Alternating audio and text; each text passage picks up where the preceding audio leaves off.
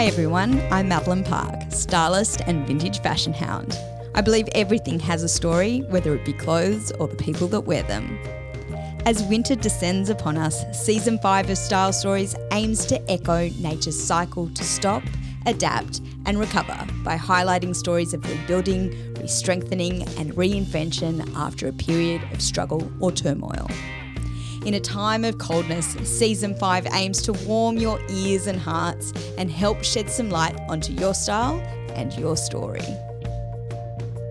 Today, I'm chatting with TV and film producer Marion Farrelly, affectionately known as Maz. As Maz's mantra goes, if you've watched it, she probably made it and won an award for it. Think shows like Big Brother, Celebrity Apprentice, Dancing with the Stars, and X Factor, just to name a few. While she now focuses on keynote speaking and is dubbed the CEO Whisperer for her role in mentoring business leaders, Maz has a unique ability to cut through the white noise, demand your attention, and invite your curiosity. And with a rebel heart and joyful love for fashion, you can be sure that Maz's style is interesting, makes an immediate impression, and like all she does, deeply engages her audience. In keeping with Maz's impressive style, I've allowed her unique superstar qualities to shine bright in a Lurex animal print dress from Baz Inc. and a selection of vintage jewellery from my collection. I hope you can sit back, relax, and enjoy listening to Maz's story.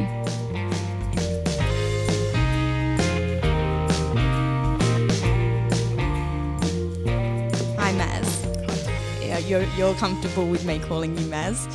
Yeah, people only call me Marion if I'm in trouble. Yes. So if someone calls up and they say, is that Marion Farrelly? I know it's the tax office because everyone else calls me Maz.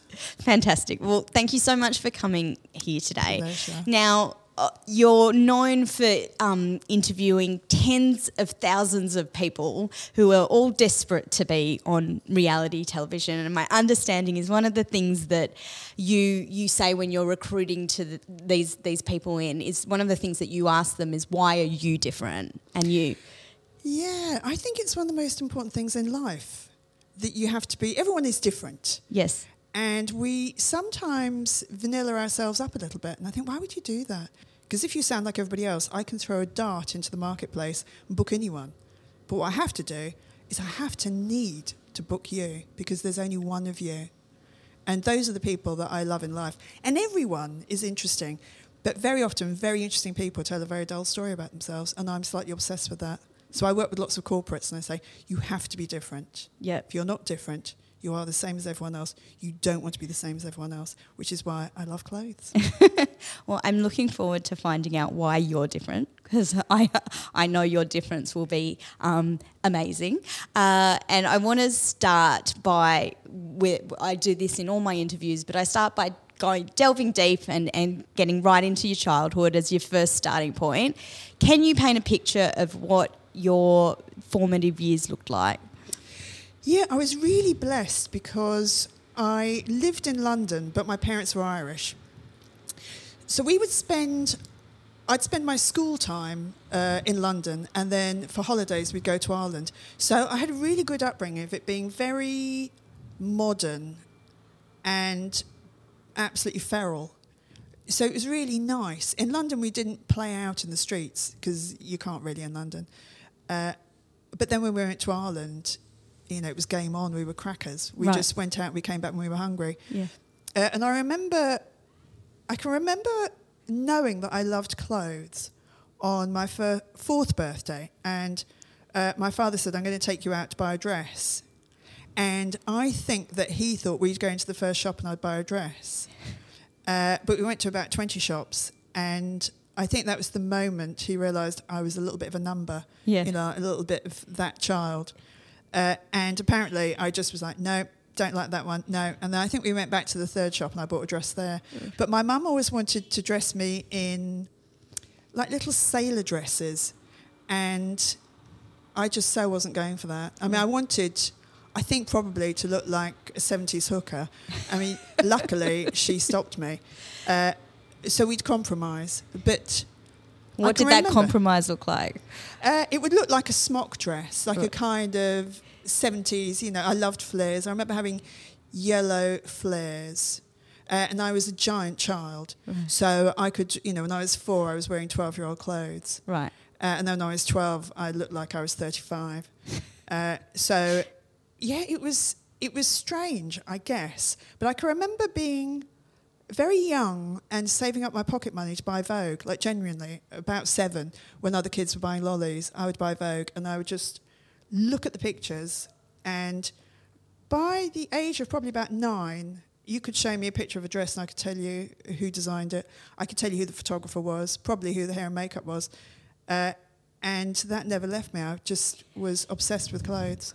Why do you think you pinned a kind of creative outlet as a child into fashion? What stirred that in you? Well, actually, when I was 4, I'm going to sound like the most hideously awful 4-year-old, and to be fair, I was. My mum apparently says that when I was very young, when I was about 2, I would pull myself up in my cot and watch telly. She said, you'd be like climbing up. And she'd pop me in front of the telly. So very relaxed parenting, frankly. And I would watch telly. And when I was about 4, I said to her, I'm going to be in there one day. I'm going to work in there one day. Because I thought that you actually worked in the telly. Yeah.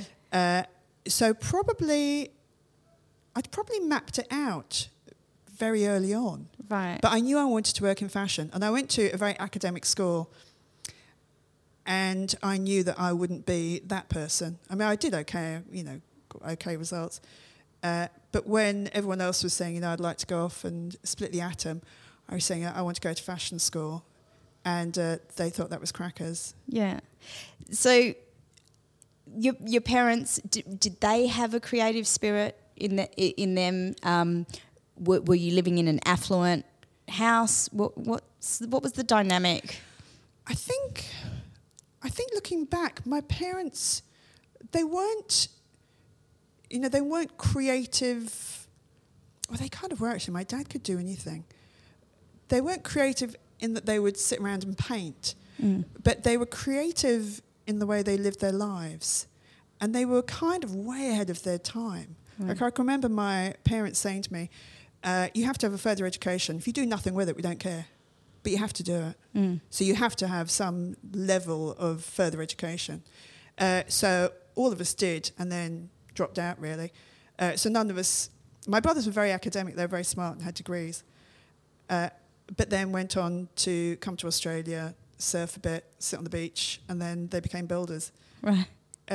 So I think my parents were very creative in the way they lived their lives, and they emigrated here. They moved here when they were 81 and 82. Right. Which is really adventurous. Yeah. You think they moved from London to Bondi. So I think actually I lived in a very creative environment without knowing that it was. So I think we lived creatively, but, I think in Ireland, we're not famous for painting. We're famous for, poetry and writing and being troubled and, getting drunk and telling beautiful stories. So that was certainly part of my childhood, for sure. Right. But that, I think it's in your soul. It's in my soul. Yeah. I was always creative, and I still am, and I will be forever, because I can't help it. And if I don't do creative stuff, I feel like a saucepan that's boiling with the lid on. Yeah. It doesn't feel good. So I love it. It also sounds like you've always been very headstrong and someone that knew what they wanted and how to go get that, and older than their years. Like, all those examples you've just given me, you knew at the age of 2 or 4 years old that you wanted to be on television. You knew to want to look for that particular dress. You were dressing older than your years. Would you say that's the kind of kid that you were? Someone that was always a bit more headstrong or older than their years in their way that they viewed their world? Yeah, I'd say I was a pushy kid. I say to my friends, only your mother could have loved me. I just don't think I was a really particularly, like, I wasn't that kid that would be in the background. But, I was the youngest and the only girl. So I didn't really ask. I just took it. Yeah. You know, and I think I've probably lived my life like that I don't tend to see the problems in my way. I just think, why would I not do that if I want to? So I think probably I'm just not terribly clever, that I just think, I'll go and do that, and I just go and do it. I would disagree with you, but sure. Do you think that because you were the youngest of a bunch of brothers, that they kind of instilled a kind of subconscious confidence in you to just go out, and because you just kind of had to follow suit and you were keeping up with the boys? Do you think there's anything to do with that in the way that you kind of came to be? I think having older parents was incredibly good. Because my mum was, I think, 41 when she had me, which in the old days, in old money, it was very, very, very, very old. Yeah. So I think they were very wise. And I think that, I was never really taught to be afraid of things. Yeah. I think I saw my dad just being fearless. Yeah. And I do remember a job at MTV. I did a show there with a host who was, I think it's fair to say, a nightmare. And I've worked with lots of people, so difficult to identify this person, because I've worked with lots of people who are nightmares, and lots of people who are very, very charming. And he wanted to fire everyone on the show, and I managed to stop him. And he wanted to fire all the women, I managed to stop him. He wanted to fire the other exec, I managed to stop him. And then he wanted to fire me. And everyone had said, you know, you're bulletproof. No, my time will come. My time will come when this person will want to fire me. And sure enough, he hid in the loo and he wouldn't come out. And I thought, I'll just leave. It's easier. And I went to my parents that weekend and I was telling them and kind of, laughing about it. And my dad said, no, you're not going to make it easy for that man to fire you. What, have you done anything wrong? I said, no, I haven't. Really good job. It's the number one show. He said, right, okay. So on Monday morning, you're going to go in there and, do you have a team meeting? I said, yeah, we have a team meeting every Monday. He said, okay, you're going to arrive late. So everyone's sitting down. And I said, I think they've already replaced me. He said, right, so you'll walk in, whoever's sitting in your chair, you just say, this is my seat. And I don't know if I can do that. He said, well, you've got to. And all weekend, I was sort of laughing about it and looking forward to it and wanting to wee myself and terrified. So that nice mix of, whichever way you look at it, I always think things that scare you are either wonderful. Yes. Because you're scared. And isn't that lovely? Because it's a different emotion. It's exciting. Fear is often very exciting. So it's either really exciting or, funny or terrifying. So outside the room, and my heart is literally thumping, and I definitely, when I walk in there, I will definitely wee myself. And I walked in, and there was a guy who's now one of my best friends sitting on my seat, and I came in and I said, oh, this is my seat. And he went, yeah, it is. Yeah, I shouldn't be here. And turned to the host and just said, that's wrong. That's really wrong. And he got up and he left. And I remember saying to my dad that was, it was really funny and really awful. And he said, I feel like you needed to toughen up a little bit. You needed to be kicked around a bit. Yeah. And he said, I think that this has been really good for you. So I think the more you're kicked, the less it hurts, because you just get used to it. Yeah. And you get better at dodging the kicks and anticipating them. And I think probably I'm quite good at it. In terms of your relationship with your dad, was his advice always important to you? Did you put him on a pedestal? No, I thought I knew everything. And I still do. I mean, I haven't changed at all. I'm a nightmare adult. The wonderful thing about growing up is that you think your parents know nothing until you grow up and you go, oh my God, you're really smart. And it's, it's that beautiful thing of you get really smart as you're older and you think, wouldn't it have been great if I was this smart when I was 20? So it's just the cycle of life, isn't it? That, I thought I knew everything. And, I think I knew they were wise, but, I just wanted to do my thing. You brought this beautiful scarf with you today that your dad gave to you. Why does that mean something to you? We used to do lots of holidays. And I think, I've worked in the media pretty much all my life. And it's really easy to disappear, up your own bum. And I'm firmly up my own bum.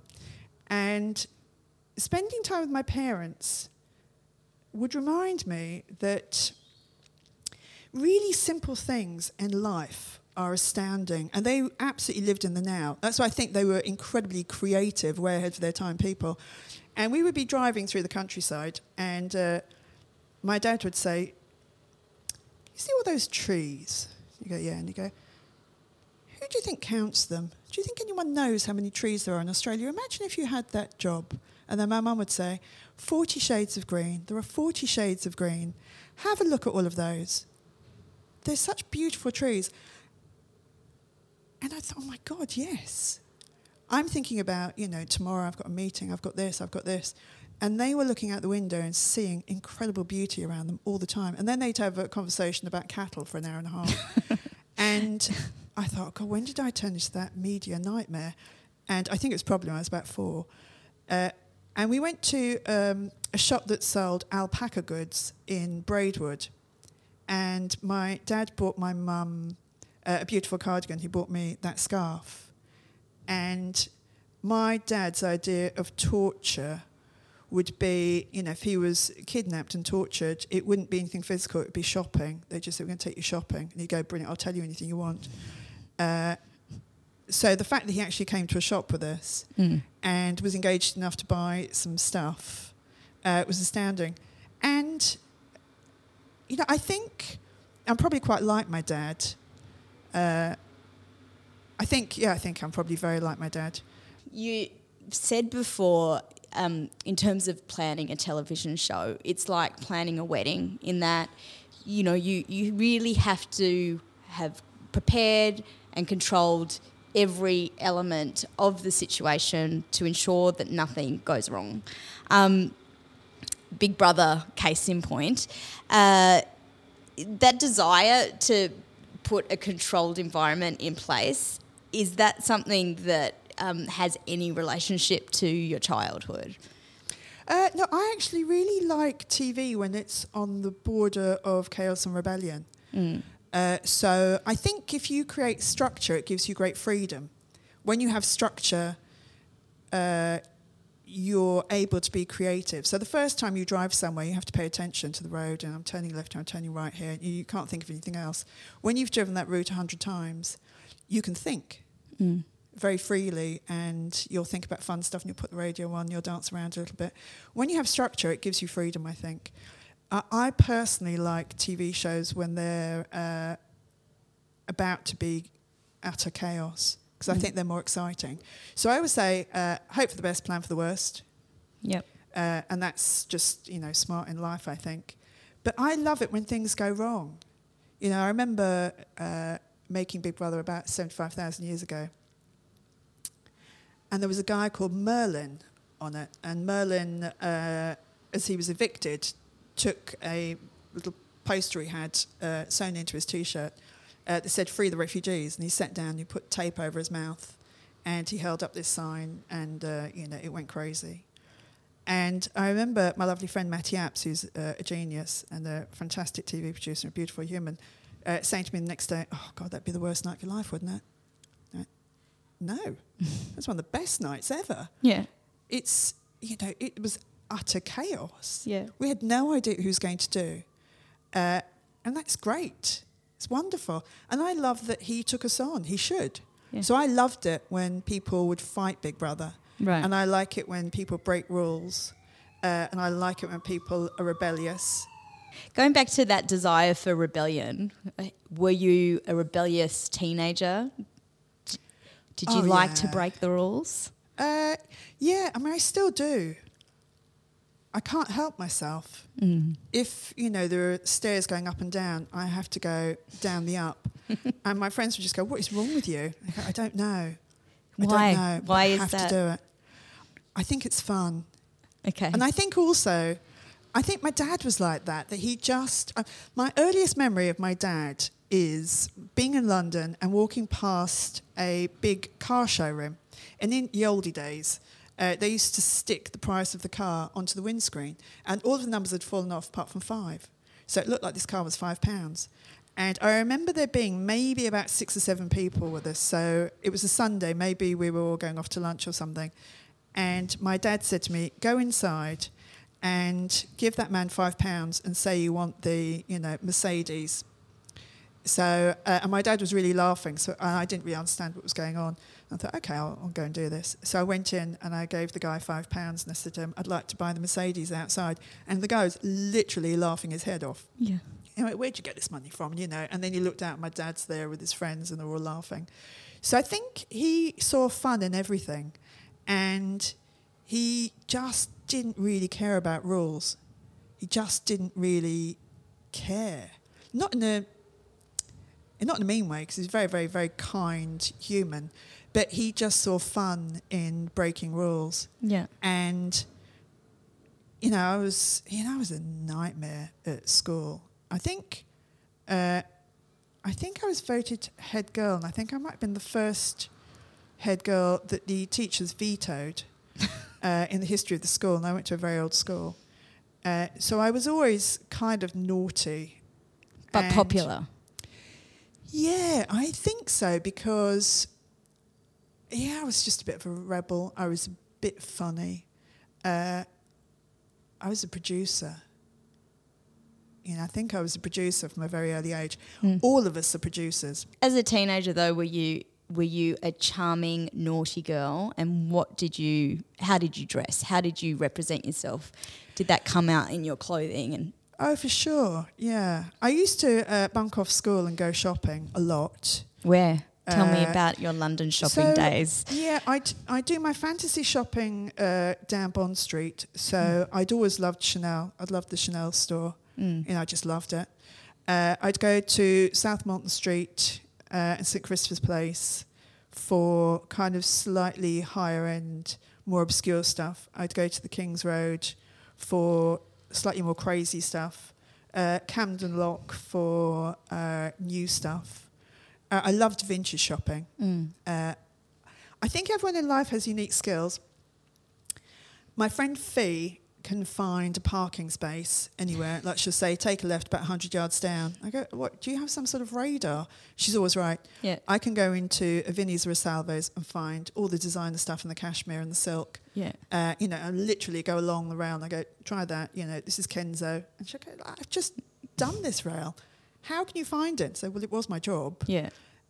So I think we would have some fun together. I love a Vinnie shop. I really love it. Yeah. It's the rebel. It's the challenge. It's the not straightforwardness of it. It's the not straightforwardness. It's like going to the casino, because you think, I might come away with nothing. I might come away with something. Yeah. And also, if you're there on the right day and someone's just had a clear out, yeah, you kind of go, man, that's good. Yeah. So I found, Chanel bags, Dior suits.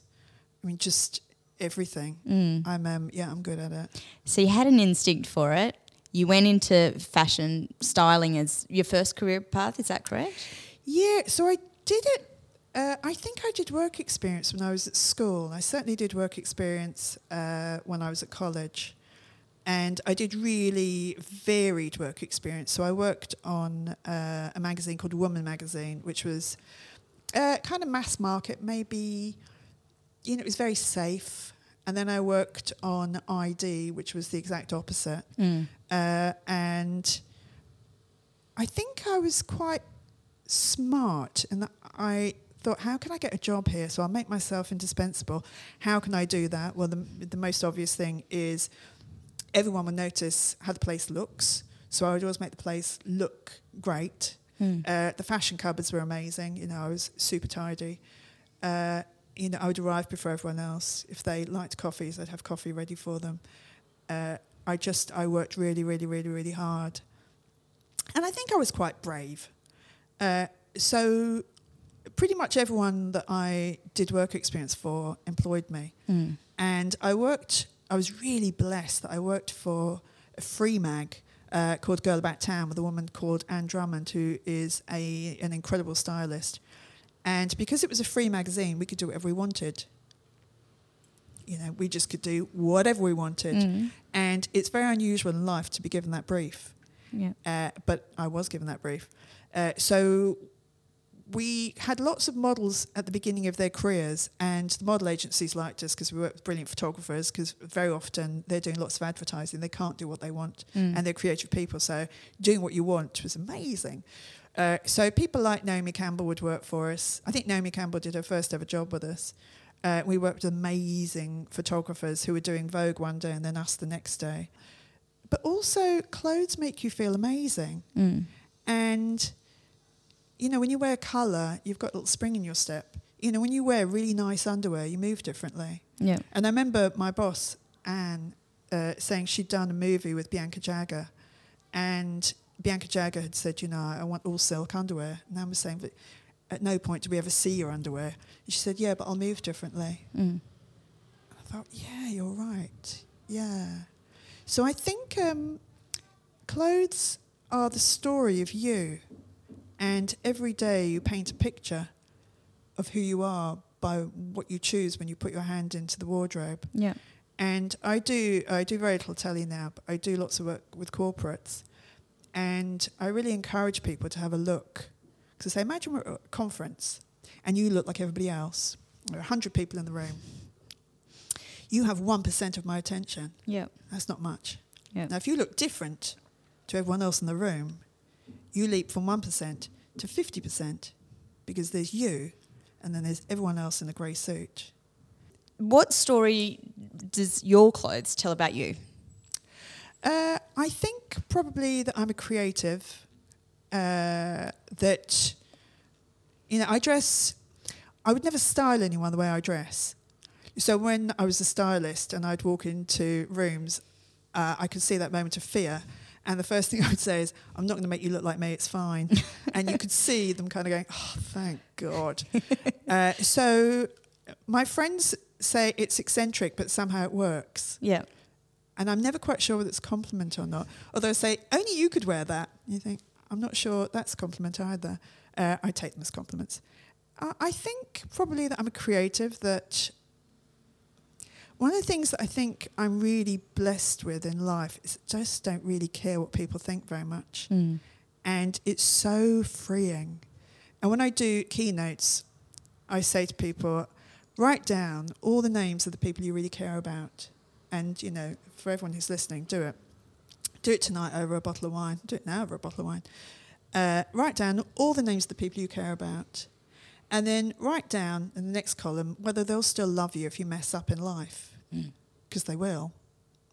So actually, just don't really care what people think about you. Yeah. Because as you get older, you realise that actually no one is thinking about you. You're the only one thinking about you. I think there's a great Churchill saying. He says, when you're in your 20s, you worry about what people are saying about you.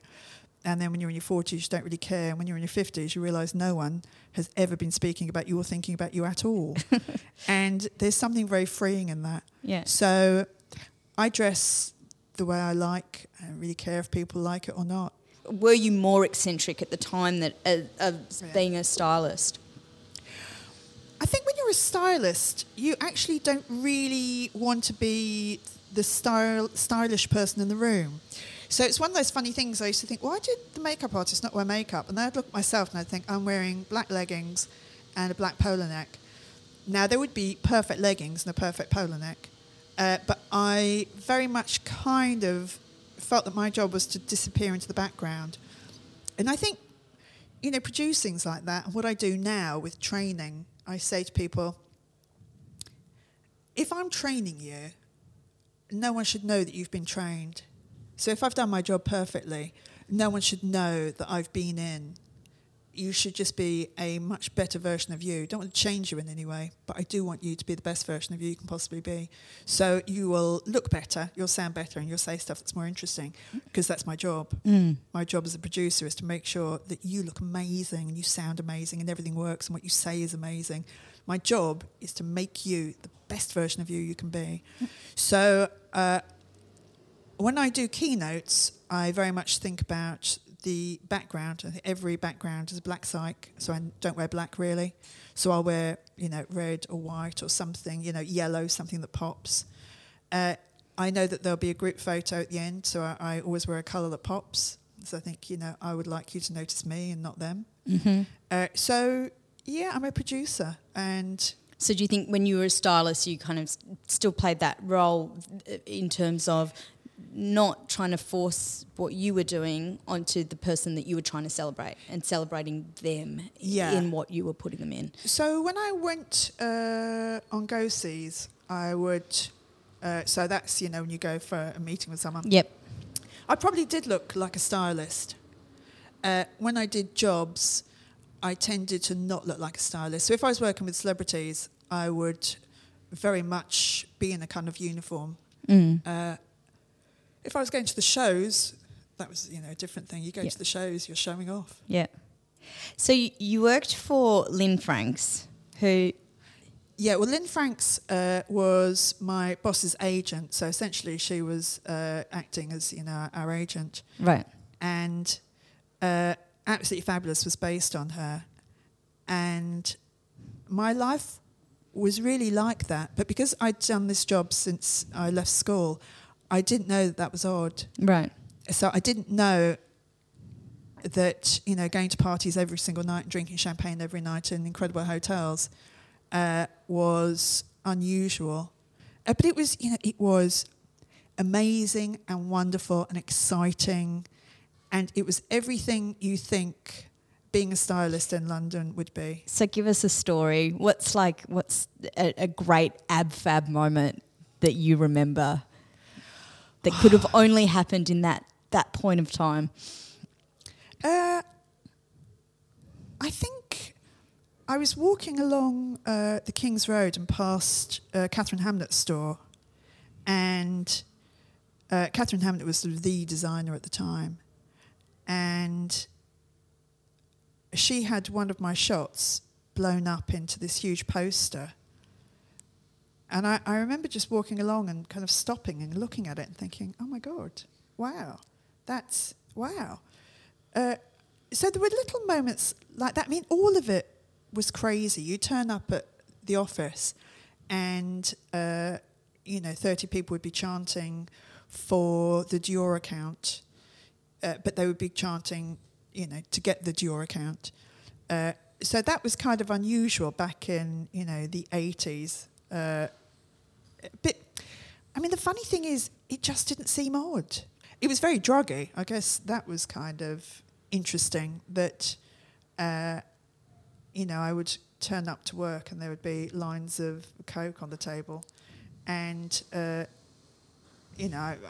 blessed because I was never really, into drugs. So I think that took the mystery out of drugs because I've been in industries that are, very druggy.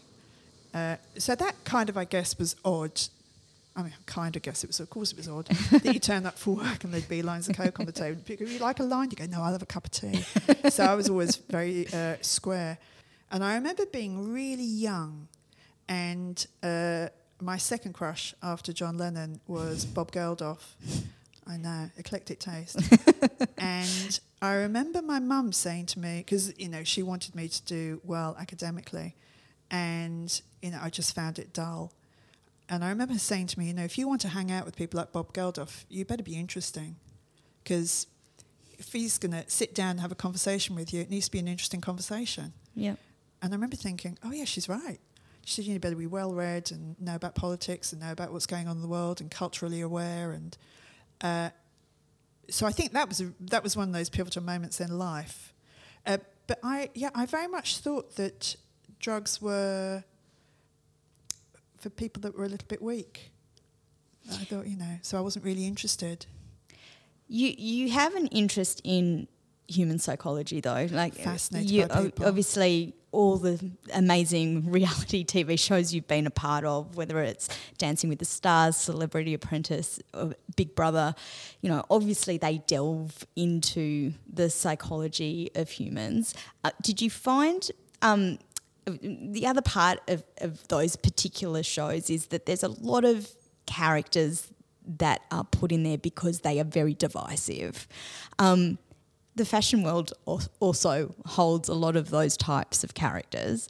Did you find that you were attracted to that dichotomy in the fashion world, or is it something that was always there in you, that the psychology between good and evil? Like what? When I chose people for TV shows, I genuinely chose people I really liked. And I remember, I think it was the first Celebrity Apprentice, and saying to all the celebrities, I want you to have a really good time. And I think it was Dicko who said, I bet you really want us to fight. No, I don't. Because families don't want to sit down and watch TV with their kids and watch adults fighting. They want to watch something funny and sweet. So I would say to them, I want it to be like a big pantomime. I want it to be really good fun. I want it to be the party that people want to be at. You will fight, inevitably, because you're tired and you're competitive. So it will happen. I'd rather you didn't. So I was always about having a big audience. So I think, what do these people want? They want to sit down with their kids and watch something. What can I give them that's interesting? So I've always been obsessed with interesting. Always. I've always cast people that I thought were really interesting. And people will always fight. Mm. But it's not as simple as them just being funny, right? Like, I mean, the most engaging interactions is with those people you don't know whether you love them or hate them, It's that real conflict. And you kind of want to know more to try and figure it out. And I don't know that we ever do, And then those characters that are incredibly charming but incredibly cunning and competitive. How do you reconcile all of that? I think we're all of those things. And one of the things that I used to find quite funny and very lovely is people would say, you put those people on that show because you knew they'd fall in love. I'd say, it's really nice of you to think that, but I'm just not that clever. I cast people that I thought were really interesting, people I wanted to know more about. Yeah. And I made the X Factor, and some people have the X Factor. They really do. Some people walk into a room and you want to know so much more about them. You just are fascinated by them. And I'll tell you a very quick story that I have told before, but it still amuses me. In the UK, when I was doing One Big Brother, we had 110,000 people apply. 110,000. I mean, throw a dart into the pile of casting, really. And we asked people to send in videos, and we watched the first minute of each video, which is a lesson in life. Always be interesting in the first minute. And there was one guy sitting in his kitchen. He's probably about 35. He wasn't particularly good-looking, not good-looking, funny, not funny, interesting, not interesting. But there was something about him that was really charismatic. And when I say that, I mean you couldn't stop looking at him. And I was so interested in him. I wanted to know more and more and more about him. And sent him off for a psych test. So he was probably down to like the final 50 or 60 from 110,000. So big deal. And the psych would do a report, to make sure. So the system that we use is green, amber, red. If someone is in the red, you don't touch them. If they're amber, you discuss them. If they're green, they're good to go. And the psych called, which was unusual, and said, what do you make of Fred? I said, I love Fred. I love him. He said, what do you love about him? Oh, I don't know, really. He said, I think he'd be really interesting in the house. He said, why? What would he do? I said, oh, that's interesting. I think he would cause conflict. He makes me feel uncomfortable. He said, do you like him? I said, I like him for telly. He said, but do you like him? I went, no, not really, no. Would you like to meet him? Not really, actually, no. And he said, this is good because never in my career have I met anyone more likely, and he ticks every box, to be a serial killer. And at the time, I thought, well, I must go and tell the police. And he went, don't go and tell the police. That's, quite a bad thing to do. But he said, your instinct is really working, that you can kind of read that guy is not like us, and he is wired in a different way. And he said, that's what you're finding interesting about him. So I like it when shows are on the verge of chaos. I really liked that with Big Brother. I liked it when they would fight back. I liked it when things went wrong. It's always much more interesting when things go wrong than when they go right. Is that what kept you in reality TV for so long? No, I was good at making it, so people gave me jobs. Yeah. Because when you're giving away 20 million to someone to make a show, it has to work, because that's the biggest amount of money you're going to give anyone that year. Yeah. And it's make or break. And I was very good at making them, and, you know, they were all number one. So, you know, I was a safe bet, really. I was a safe pair of hands. So you obviously had some very senior positions. Did you find that how you represented yourself had to change to step into that powerful position? Yeah, I would dress differently for different shows. So I helped create Q&A at the ABC. I would dress very differently from that meeting than when I was, you know, having lunch with the judges from the X Factor. So I would sort of mirror the show a little bit. You know, when I first met Mark Boris, you know, I didn't look as eccentric as I did, you know, 2 weeks into the show, because I didn't want my clothes to be a distraction from me. And I think also it's very easy to pigeonhole women and to think, you know, she got that job because she's, you know, married to so-and-so or dating so-and-so. So I had to try much harder than everyone else to be taken seriously, I think. And when I was very young, I was running big shows at the BBC, in the big entertainment shows. And, I would dress in a certain way. I would dress kind of powerfully because I wanted to be taken more seriously. So I think my clothes probably did reflect my nature. And then I reached a stage where I was, it's going to sound like a terrible thing to say, but so senior, I just thought it doesn't matter. And there's, you know, there's a great freedom in that as well. When I worked on Big Brother, I would always wear whatever I wanted. And Gretel used to say to me, "Why are you wearing a long dress? Have you just come from a party?" And I said, "I just felt like wearing a long dress today." She'd say, "Right, okay." I mean, yeah, not very practical. And I remember one day wearing a crew T-shirt and about 30 people saying to me, "Are you okay?" I went, "Yeah, I just spilt something down my top and I've got a crew T-shirt." I went, "Yeah, we thought maybe you were depressed or something. You're not wearing, you know."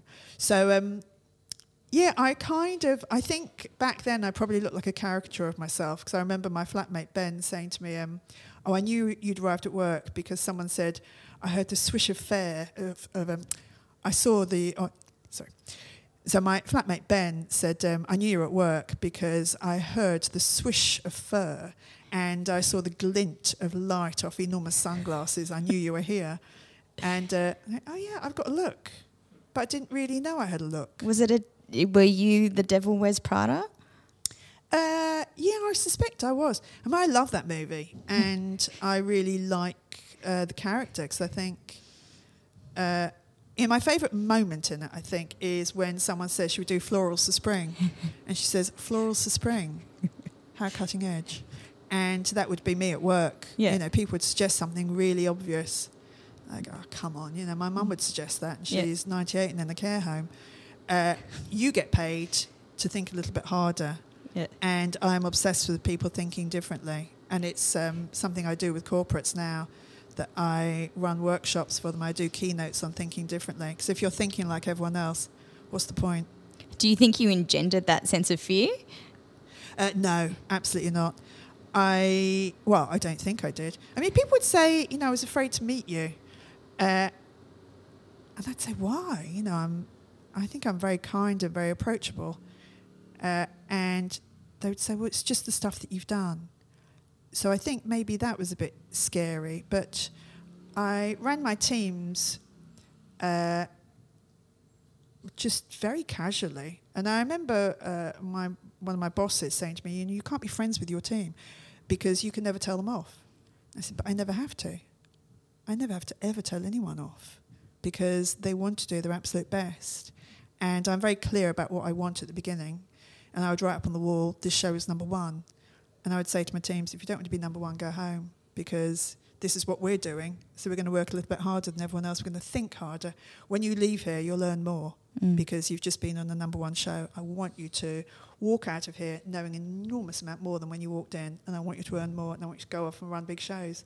And the people who've worked for me have outlapped me magnificently, and I'm very proud of that. I really like it.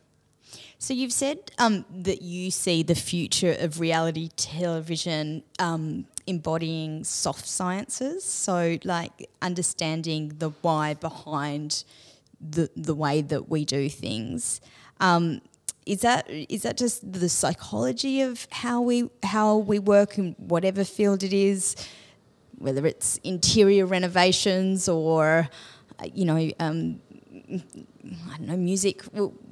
Is that where you're going with that comment? What we do in TV, what I used to do in TV when I worked in TV, is you're working on shows that are 2 years ahead, but you're thinking probably 5 years ahead.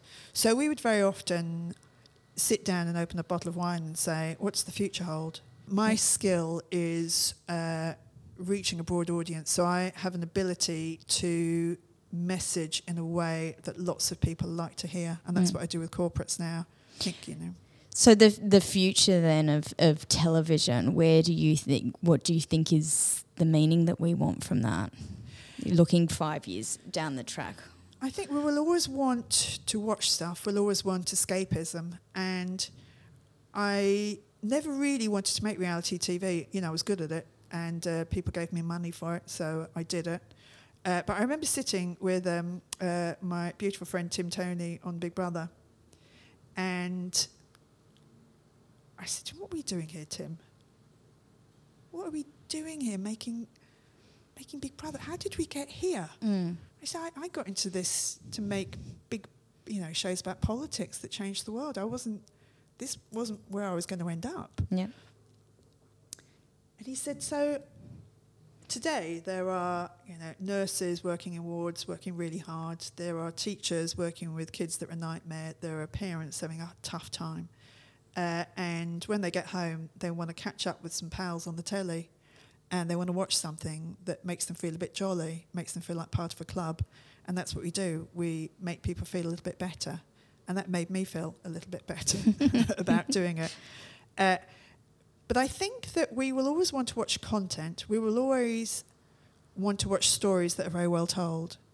I think that, when I do consultancy on TV shows, I haven't made a TV show for an incredibly long time, but I say to people, have a think about not following the traditional route of going to a network. So I love podcasts, because podcasts can go to air without a network, without the heavy hand of production. You can just do it yourself, and you've done it, and you've done it really well and beautifully. I think that TV will do the same. If I was NRMA or Bupa, I would buy Breaking Bad, because it's all about having life insurance and having health insurance. If I wanted to sell health insurance, rather than running an ad and paying for an ad that no one's going to watch, because as we know, the more money you have, the fewer ads you see. It's a system that's it's a very hard system for my friends that are in advertising. You'd create content that people actually A, want to watch, and B, answers the question, which is, why should you buy health insurance? Well, watch this. And at the end of it, I would suspect that sales of health insurance went up after Breaking Bad. So I think that content and sales will, I think if we're smart, they will marry, and that's very, worrying for networks. There'll still be networks, but I think lots of content will happen sort of more organically, and we will find it.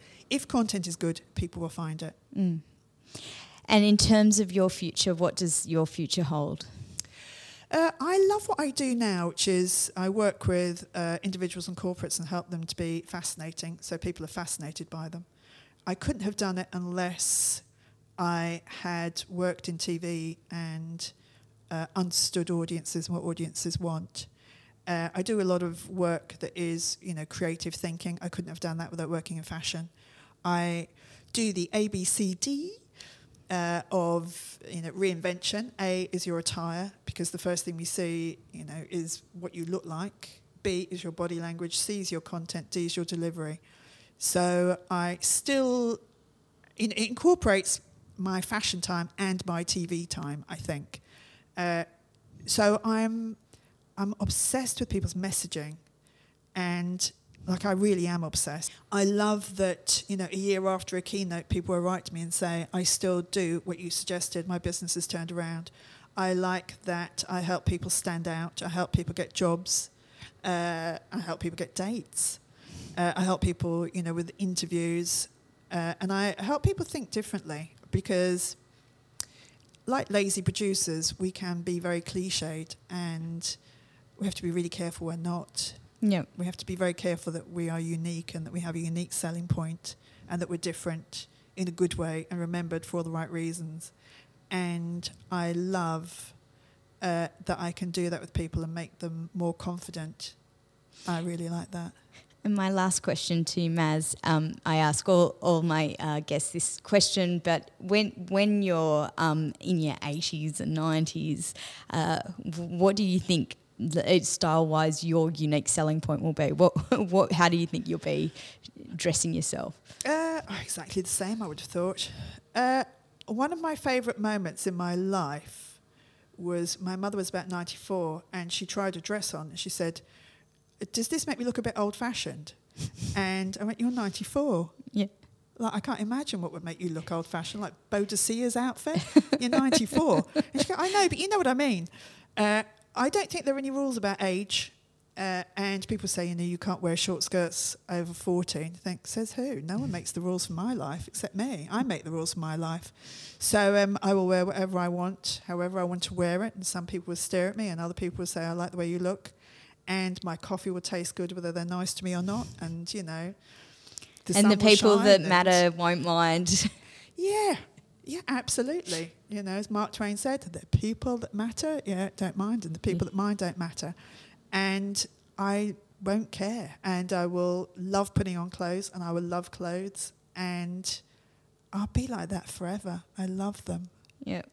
Well, Maz, thank you so much for sharing your stories with me today from the ultimate storyteller. Well, thank you. Brilliant questions. You're really, really good. And I've listened to the podcast, and it's really lovely. And your questions aren't the usual questions, which is great. Thank you. Yeah, which is brilliant, because it makes it more interesting for listeners, but also, when you're sitting in this chair, it makes it more interesting. Oh, I'm glad that is your experience it's today. Great. So thank you very much. You have a lot of choice. There are a lot of people out there to speak to, so I'm very honoured. I feel very privileged to have you here today. Get us. Thank you. Thank you. If the X factor is that elusive something that gets you noticed, then Maz Farrelly doesn't just own it, she bottles it, sells it, and has millions of people swallow it up.